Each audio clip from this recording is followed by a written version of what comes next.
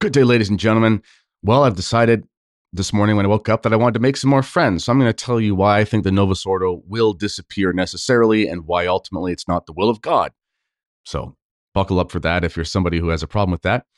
And we're going to get into not just my, surfacey, superficial, rad trad opinions, but we're going to look at, I think, some pretty important theological concepts. And hopefully it makes sense. Now, also, it should be noted that this is not an indictment on any person.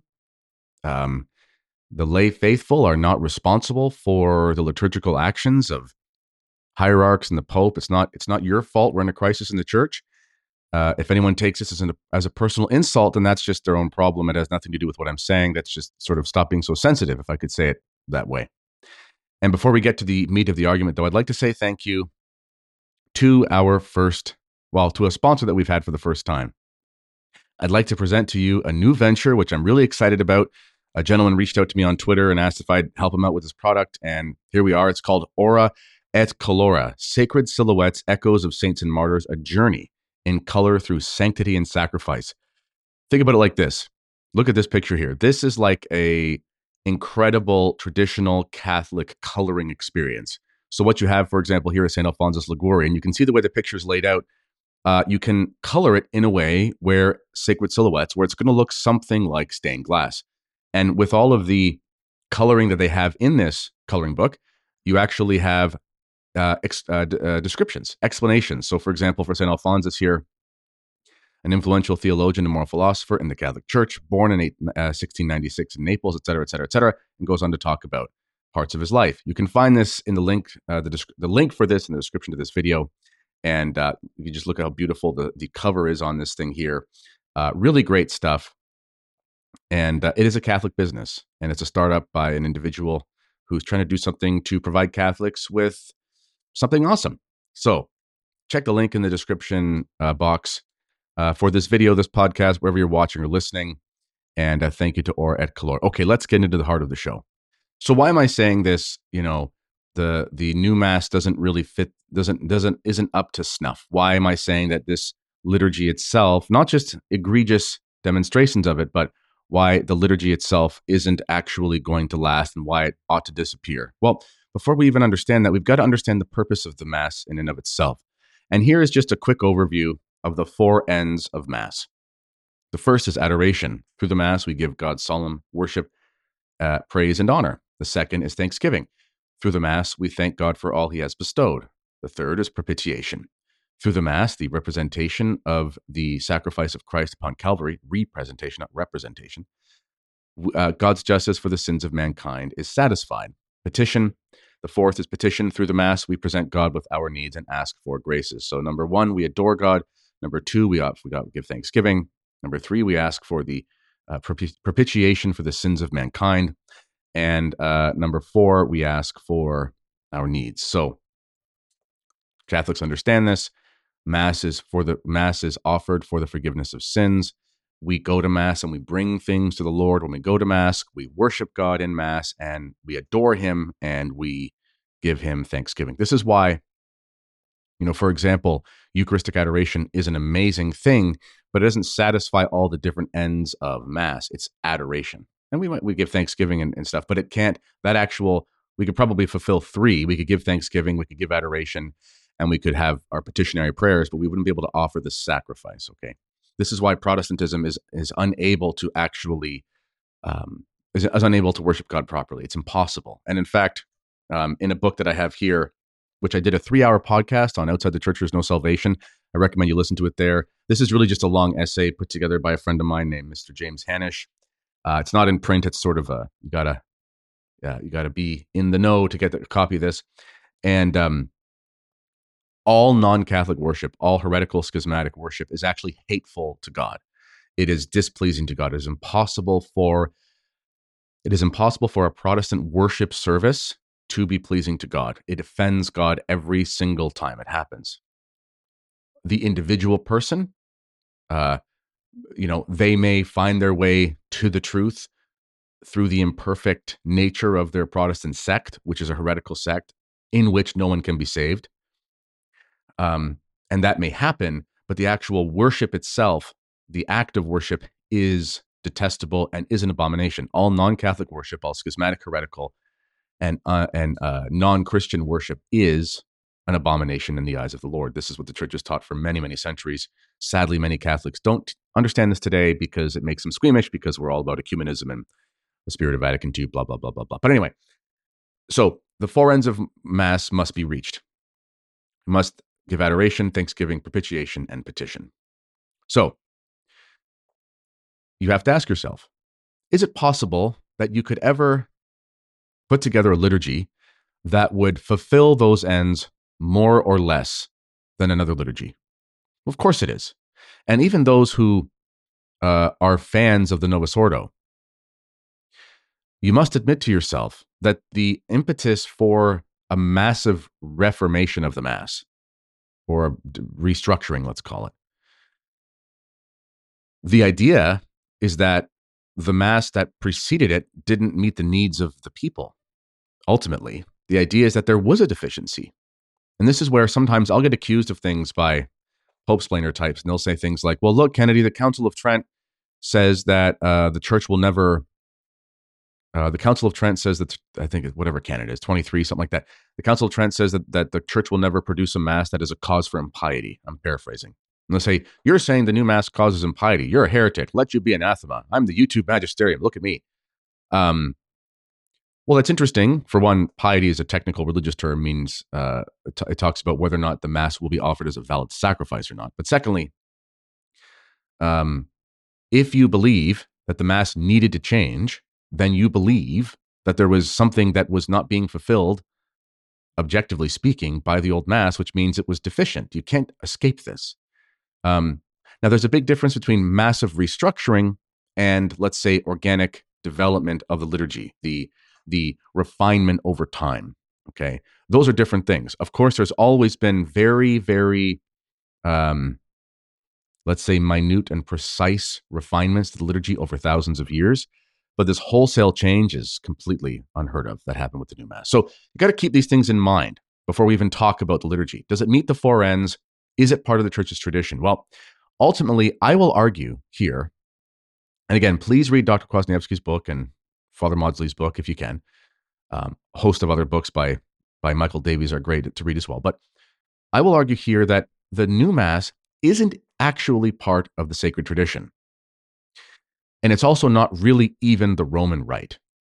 And that's because if it's not apostolic through the apostolic Roman tradition, if it's not part of that, then it can't be, naturally speaking, the Roman rite. At best, what we have is we have a Mass that's sort of been grafted onto a tree.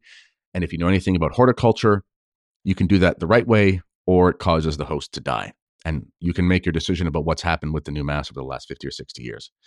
But I want to just bring up here real quickly something from Dr. Kwasniewski speaking of his book. And here is a selection from, oopsie daisy, is a selection from his book, The Once and Future Roman Rite. This is a PDF copy in any case. So this is on a chapter where he talks about sort of the laws that pertain to liturgy. And we're not going to go through all of those, but just real quickly, we're going to get to law number 3, which pertains to what I'm trying to say here. So you can see here law number 3, and I think that's big enough on the screen for everyone to read. And it says, law number 3, the truth into which the Holy Spirit guides the church includes the development of her liturgy. So let's just pause there for a second. The claim here is the truth into which the Holy Spirit guides the church includes the development of her liturgy. You got to ask yourself, do you believe that? If you believe that, that's going to have consequences. And let's just think about that for a second. If the Holy Ghost is guiding the church, by the way, trads, you can say Holy Spirit and Holy Ghost. If you look in the Angelus Press Missal and some of the old prayers, it does say Holy Spirit. It's not a trad, non-trad thing, although Holy Ghost is more common. I say it, but it's not like you're a modernist if you say Holy Spirit. Anyway, what was I saying? Okay, so if you believe that the Holy Ghost guides the church, then that must necessarily include the liturgy, because where we have contact with the doctrine of the church played out where all Catholics have interaction with the essence of what the church is here for, which is the salvation of our souls, which again, think of those four ends of Mass, including the propitiation of our sins. If that's the case, then that means the Holy Ghost must guide the liturgy. It's not as if the Holy Ghost guides the church and says, make it up as you go along. So then you got to ask yourself, and Dr. Kwasniewski will illuminate this a bit for us, how can we know if something is of the Holy Ghost when it comes to liturgy and something is not of the Holy Ghost when it comes to liturgy? Well, because here's the problem. Many Catholics who are sympathetic towards tradition but ultimately fall into these neo-modernist traps, and I've heard this many times, they'll say things like, well, I get it, I prefer the traditional Mass, but look at the Mass of, I think St. Justin Martyr is one of them. Look at the Masses that were celebrated by some of these church fathers, and they seem to fit in some ways with the Novus Ordo. So how can you say the Novus Ordo was bad? Well, let's look about it this way. The Holy Ghost did not preserve those liturgies. The Holy Ghost did not preserve those liturgies.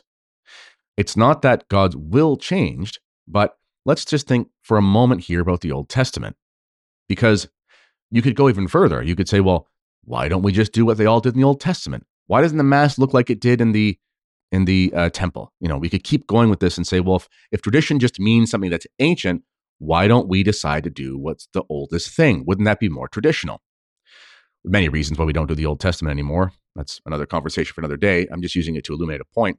But one of those reasons is because the Holy Ghost did not preserve the Old Testament traditions. In fact, Christ came to fulfill the law, not to abolish it. And there was a new covenant, and the prefigurement of the Old Testament had filled its purpose. And there's a way to understand this if you want to explain this to your kids. If they ask, well, why was that a rule they had to follow back then and a rule I don't have to follow now? None of the divine laws, none of the divine commands, none of the moral laws, natural laws, etc., none of that ever change. What you do have is positive laws, even divine positive laws, but nonetheless positive laws that change either through the guidance of the apostles, through the bishops and the pope and so on and so forth in the New Testament, or you have direct revelations to God through his prophets during the prefiguring time of the Old Testament leading up to the New Testament. And this is how this happens. Ultimately, this is a matter of revelation. If you believe in God and you believe in the Creator and Jesus Christ and the Holy Ghost, if you believe in the Trinity, you're going to have to accept some of these things based on revelation and faith. That's kind of as far as we can go with it. But there's a direct revelation to Moses, for example, where things are revealed that weren't revealed before. Christ comes to bring this ultimately into fulfillment for us, into its fullness. So, but here's a way to explain how this is possible with your kids. You say, listen, and I got this example from Gavin Ashenden. So if you're watching this, Gavin Ashenden, thank you for this wonderful example. I saw you talk about it on one of your shows. So if you have children, you will give your children rules that they must follow when they're young, but not when they're older, and rules that they must always follow. And this is the example that Gavin Ashenden gave. And he said he would tell his kids, when daddy says, you must always hold my hand when we cross the street, and you must never drink what is under the sink. Now, when you get older, you don't have to hold daddy's hand when you cross the street, but you must never drink what's under the sink. Some things are never permissible. Some things serve a purpose for the maturation or protection of a child. Excuse me. Something similar happens with the liturgical development in the church.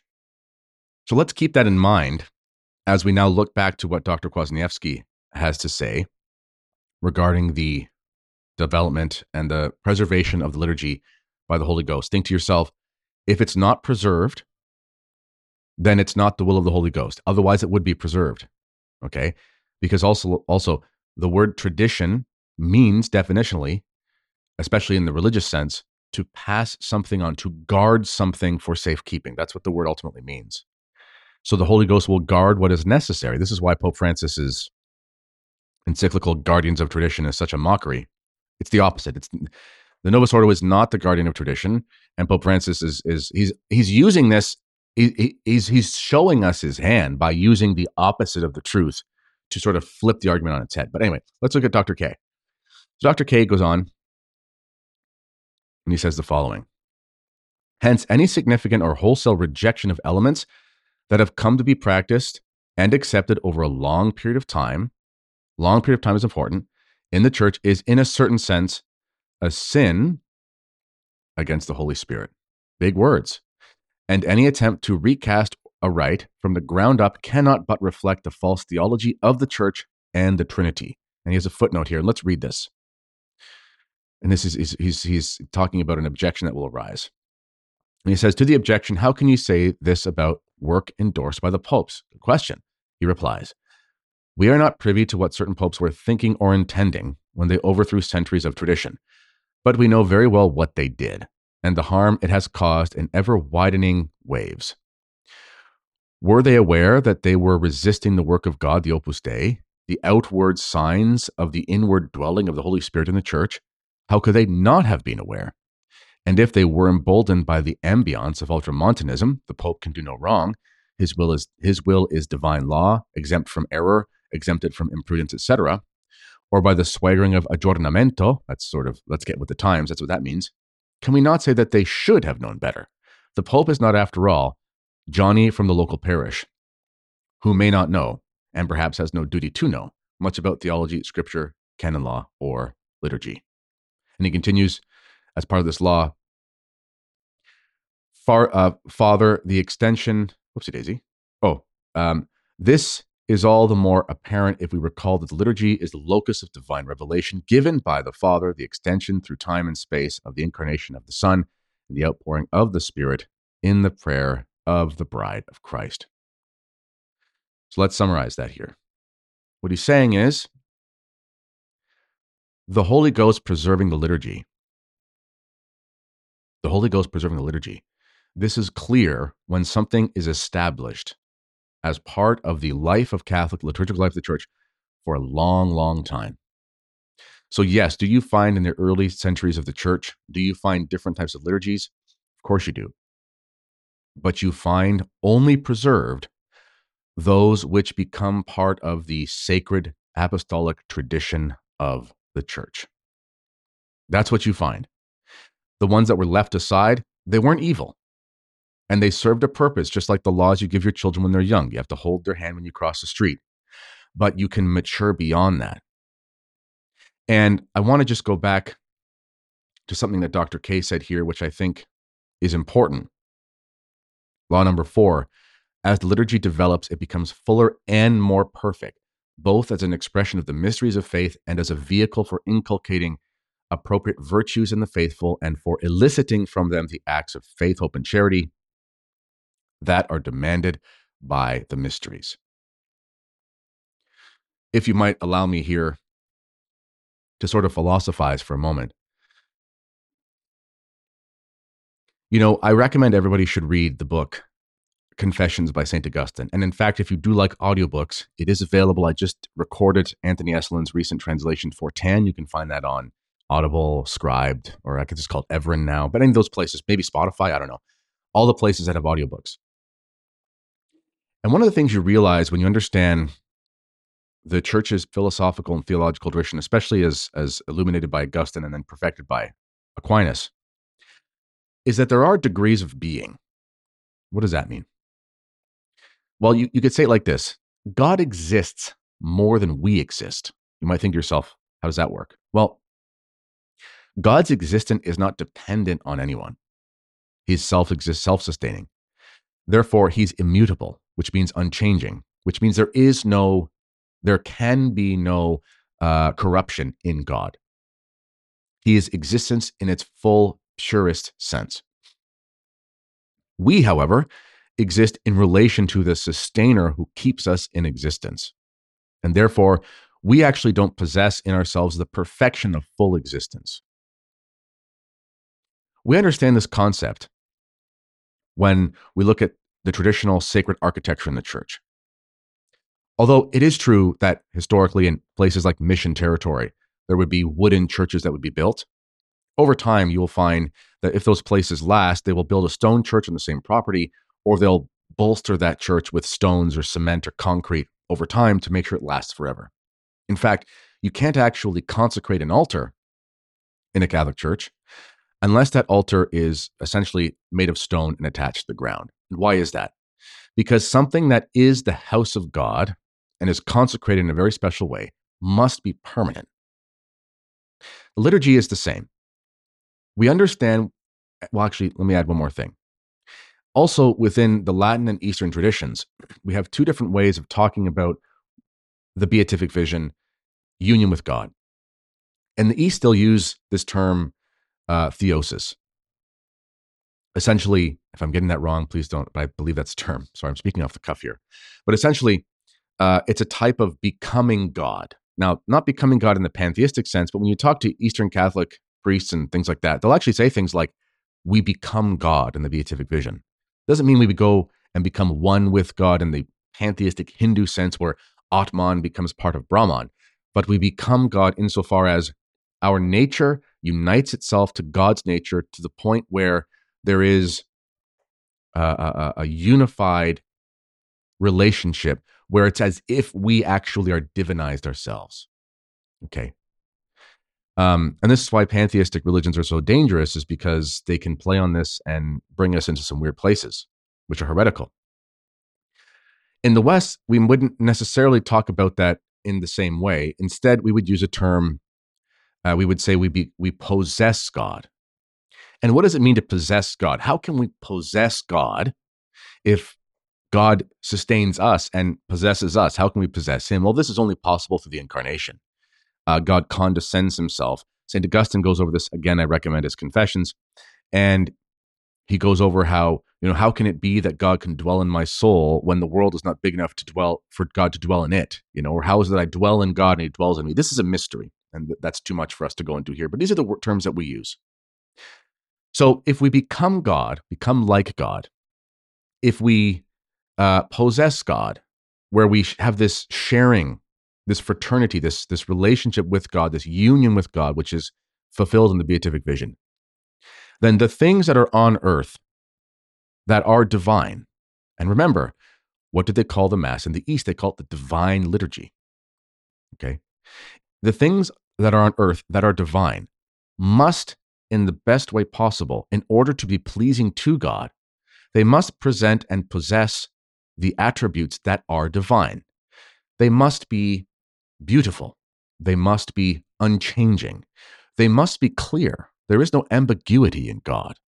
They must be a representation of the divine power. And what is that divine power with regards to liturgy? Well, of course, there's the Holy Sacrament, but also Christ, who is God, says to the apostles, I'm paraphrasing, I give you my power.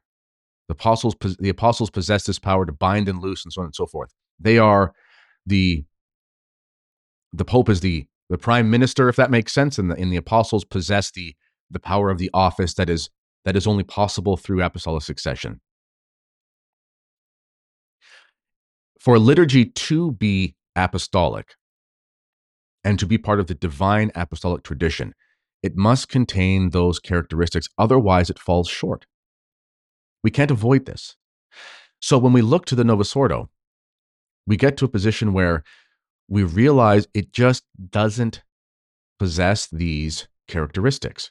And the only way that you can argue against that really is to fall into certain errors. And one of the errors, and this plays off of the idea of what's true and false tradition, one of the errors is that, well, if you really want tradition, go back to the early church. Well, again, we've kind of been over this. Tradition is not about a certain place in time. Tradition does not mean old. Tradition means preserved. Pope Pius XII, he's not canonized. Pope Pius XII, in his encyclicals, Mediator Dei, Humani Generis, etc., he actually talks about this false antiquarianism. And what is this false antiquarianism? It means going back to the beginning to justify the changes you're doing now. If we believe that the church has been guided by the Holy Ghost for centuries, millennia, then we must believe that the Holy Ghost has guided the church well. And this is what's so fascinating about these arguments by these sort of neo-modernist commentators of our day who try to do apologetics for the Novus Ordo. They're implicitly, not explicitly always, implicitly indicting the church of 20 centuries and basically saying, well, we needed this change. Well, why did we need this change? Well, because that liturgy wasn't up to snuff or whatever. Well, if that's the case, that's a pretty strong indictment against the Holy Ghost that he sort of was on vacation for 20 centuries. Or you have to believe that what is the long-standing will of God in the church somehow magically changes overnight, which doesn't really fit the attributes of God, does it? Because we know that God's will is unchanging. If there is any change in what's expected of us, again, these are little things like you don't have to hold my hand when we cross the street, but you still must never drink what's under the sink. And we found that already fulfilled. We find by the 4th, 5th, 6th century that these sort of liturgies of the infancy of the church, these are refined, and those which are to be preserved are preserved, and those which are to be cast away are cast aside. We see this played out. So ultimately, the Novus Ordo cannot fit. It cannot be part of sacred tradition because it's not preserved as part of sacred tradition.